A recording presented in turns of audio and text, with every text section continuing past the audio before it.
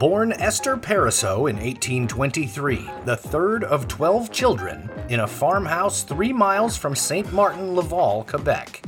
This Canadian religious sister grew up to lead members of her congregation to the Pacific Northwestern United States, where they established a network of schools and healthcare facilities to serve the American settlers in that new and remote part of the country.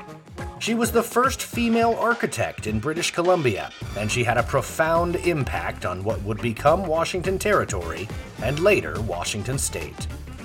I'm Eric Ebel, your fearless field guide to Washington State history, heritage, and culture, and this is the story of Mother Joseph of the Sacred Heart, who became known as the Builder after she designed and supervised construction of 29 schools and hospitals in Washington, one of which was Seattle's very first hospital.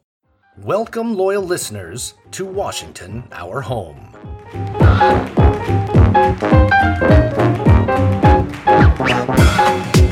Before we get into Mother Joseph's life and legacy, be sure to subscribe to the podcast if you haven't already, so that you can be the first to know when new episodes are published on the first Monday of each month. Listen closely, because we'll have some trivia questions later in the episode based on what you've learned, and answers at the end so you can find out how you did. And one more thing. Thank you to all of you who have left ratings and reviews for this podcast on all your favorite platforms. You can subscribe on iTunes, Stitcher, Spotify, Google Podcasts, and now Amazon Music. That's right, you can ask Alexa to play the Washington Our Home podcast anywhere you have your Echo. If you have a suggestion for a topic, want to sponsor a segment of the podcast, or just want to reach out and say hello, shoot me an email at Eric, that's ERICH, at WashingtonOurHome.com. Now, let's take a look at this benevolent builder who, along with last month's podcast subject Marcus Whitman, is one of only 2 people from Washington memorialized in bronze in the National Statuary Hall in Washington, D.C.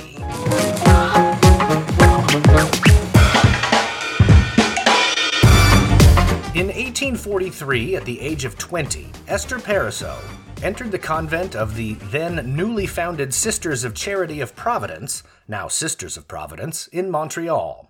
At that time, her father, a carriage maker who accompanied her, is said to have remarked to the Mother Superior, which is essentially the head nun for you non-Catholics, quote, "I bring you my daughter Esther, who wishes to dedicate herself to religious life.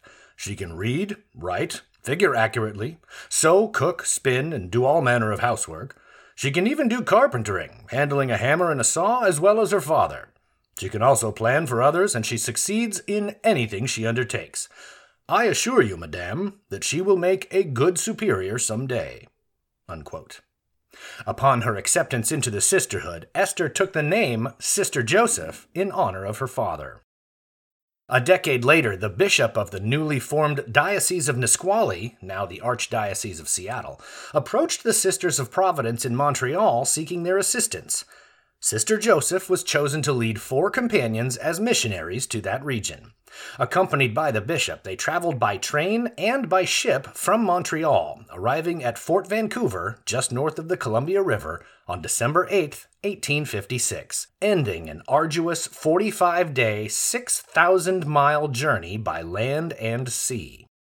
However, upon their arrival, they learned that the vicar general expected them to settle elsewhere.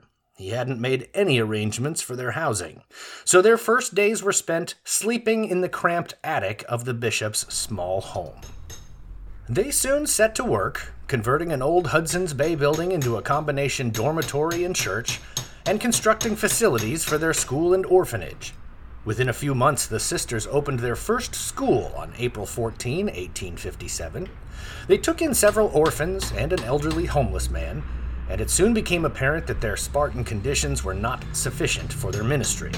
The bishop gave them 2 acres on the St. James Mission claim, and on this land the sisters constructed a small group of multi-purpose buildings, naming their new home Providence of the Holy Angels.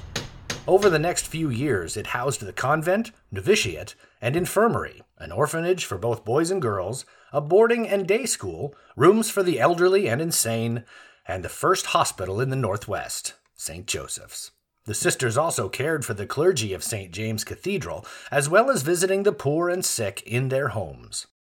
The diocese soon became involved in a long dispute over ownership of the St. James mission claim, so even after all their hard work over several years, the site was not to become the sisters' permanent mission site. Instead, Sister Joseph, who had been given the title Mother Joseph around this time, purchased property away from the disputed area and protected the sisters' interests through incorporation as the Sisters of Charity of the House of Providence in the territory of Washington in January 1859. It remains one of Washington State's oldest corporations and the parent corporation for Providence Health and Services.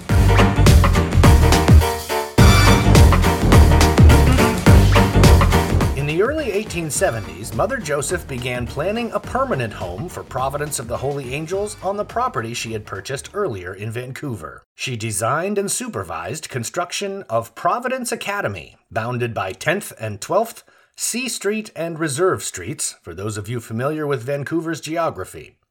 The local Hidden Brick Company supplied the bricks for the four-story structure. The sisters and the orphans and boarders moved into the academy in September 1874, before the interior was finished. Mother Joseph supervised construction of a large addition in 1891, but otherwise the exterior of the building remains much as it was built. Yes, it's still there, and we'll go into more detail on that a bit later. As an architect, an artist, and a stickler for detail, Mother Joseph often inspected foundations, rafters, and even bounced on planks to ensure their strength. She was responsible for designing some of the buildings and supervising their construction. But how could a few poor Catholic nuns pay for these facilities, you might ask? Well, the same way most charities get money. They fundraised, like crazy. Mother Joseph personally undertook aggressive fundraising tours, which she called begging tours, braving the mountains and the wilderness on horseback.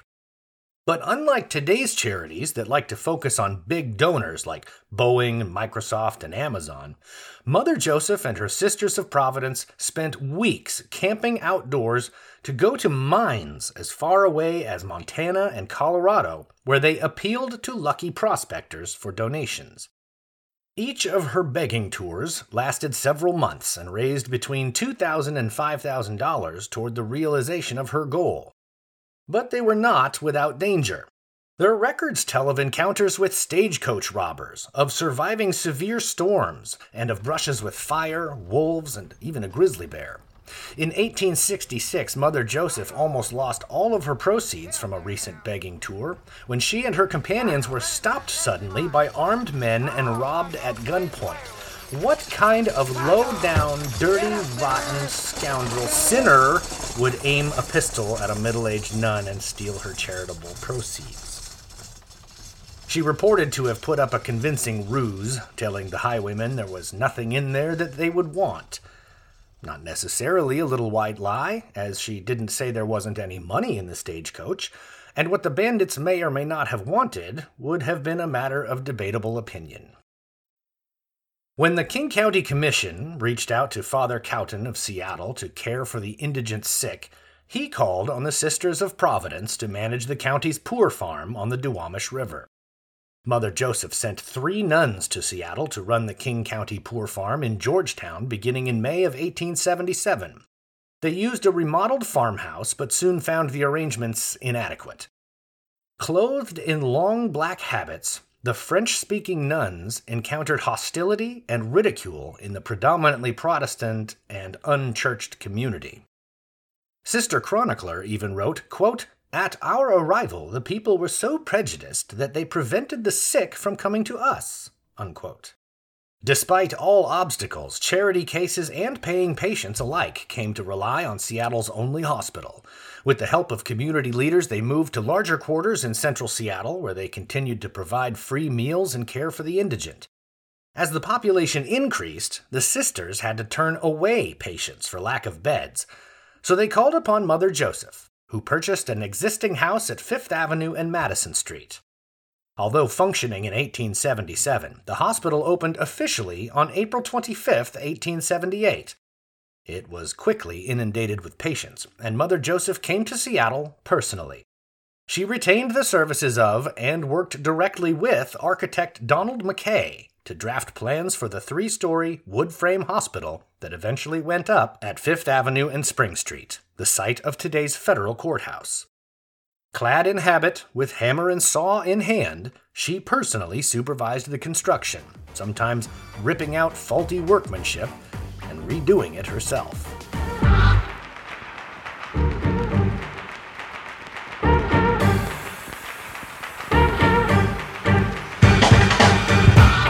Mother Joseph was responsible for the completion of 11 hospitals, 7 academies, 5 schools, and 2 orphanages throughout an area that now encompasses Washington, Northern Oregon, Idaho, and Montana.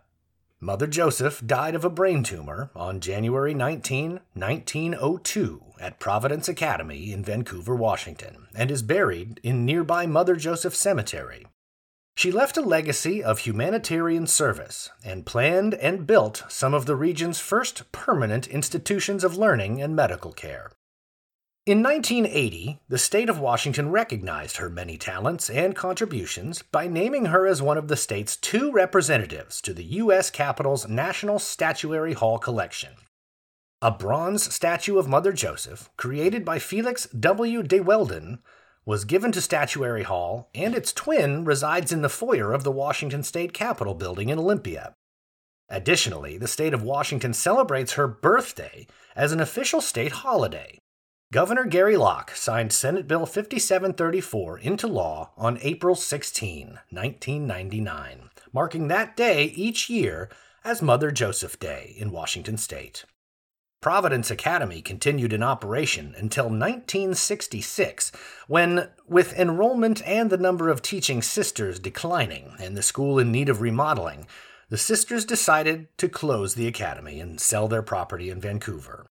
The building lay vacant for several years before it was purchased in 1969 by Robert Hidden, grandson of Lowell Hidden, founder of the Hidden Brick Company, which had supplied the bricks for its original construction back in the 1870s.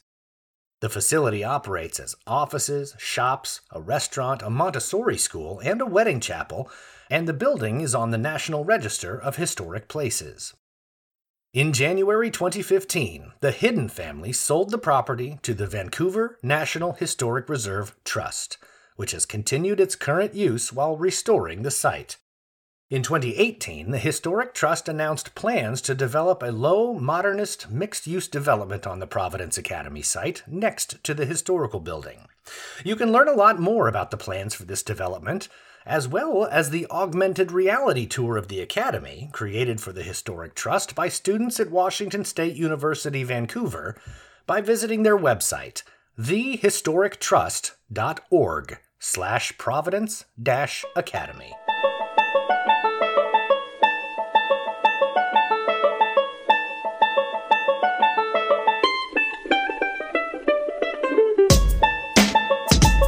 So, were you paying attention to the details? It's time for today's trivia quiz to see how much you absorbed during this tale of the prolific architect Nun. Arcanun? Nunatect? It doesn't matter. Question number 1. What did Mother Joseph's father do for a living? Your choices are A. Buggy whip manufacturer, B. Carriage maker, C. Carpenter, or D. Architect. Again, Mother Joseph's father. What did he do for a living? Was he a buggy whip manufacturer, carriage maker, carpenter, or architect? Question 2. Who did Mother Joseph name herself after when she entered the sisterhood? Was it A. Joseph, the father of Jesus, B. Joseph of Arimathea, C. Joseph, son of Jacob, who gifted him the coat of many colors, or D. Joseph Pariseau, humble Canadian tradesman? Question 3. What did Mother Joseph name their new location after the Sisters of Providence moved off the St. James Mission claim? Was it A. Providence of the Holy Angels, B. St. Joseph Academy, C. Diocese of Nisqually, or D. Providence of the Holy Angles, since, she was an architect and all? Question 4. Which one of these hazards did Mother Joseph not face during her arduous begging tours? Your answers are A. Wolves, B. Bandits, C. Fires, and D. Measles. Which one did she not face? And question 5. What day is Mother Joseph Day annually in Washington State? Is it A. August 16th, B. January 20th, C. September 20th, or D. April 16th? I'll be back with your answers right after this short break. Yeah, we're all pretty sick of masks and physical distancing and way overdue for a good party. But it's not worth betting someone else's life you don't have COVID-19. So protect the people you care about. Keep wearing a mask, keep hanging out small. Not forever, but for now. And we can beat COVID-19. Learn more at coronavirus.wa.gov. Brought to you by the state of Washington.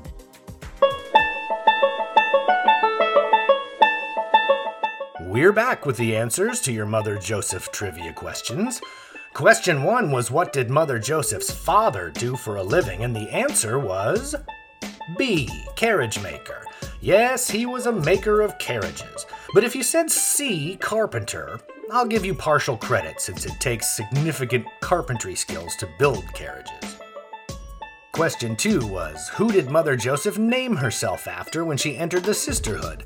And the answer, of course, was D. Joseph Pariseau, humble Canadian tradesman and father to Esther Pariseau, also known as Mother Joseph. Question 3 was, what did Mother Joseph name their new location after the Sisters of Providence moved off the St. James Mission claim? And the answer was not Providence of the Holy Angles, even though she was one of the Northwest's first architects. No, it was A. Providence of the Holy Angels. Question 4 was, which of these hazards did Mother Joseph and her companions not face during their arduous camping and horseback begging tours? Yes, they faced robbery by bandits. They endured through severe storms and of brushes with fire, wolves, and even a grizzly bear. But they did not, to anyone's knowledge, suffer a bout with D. Measles.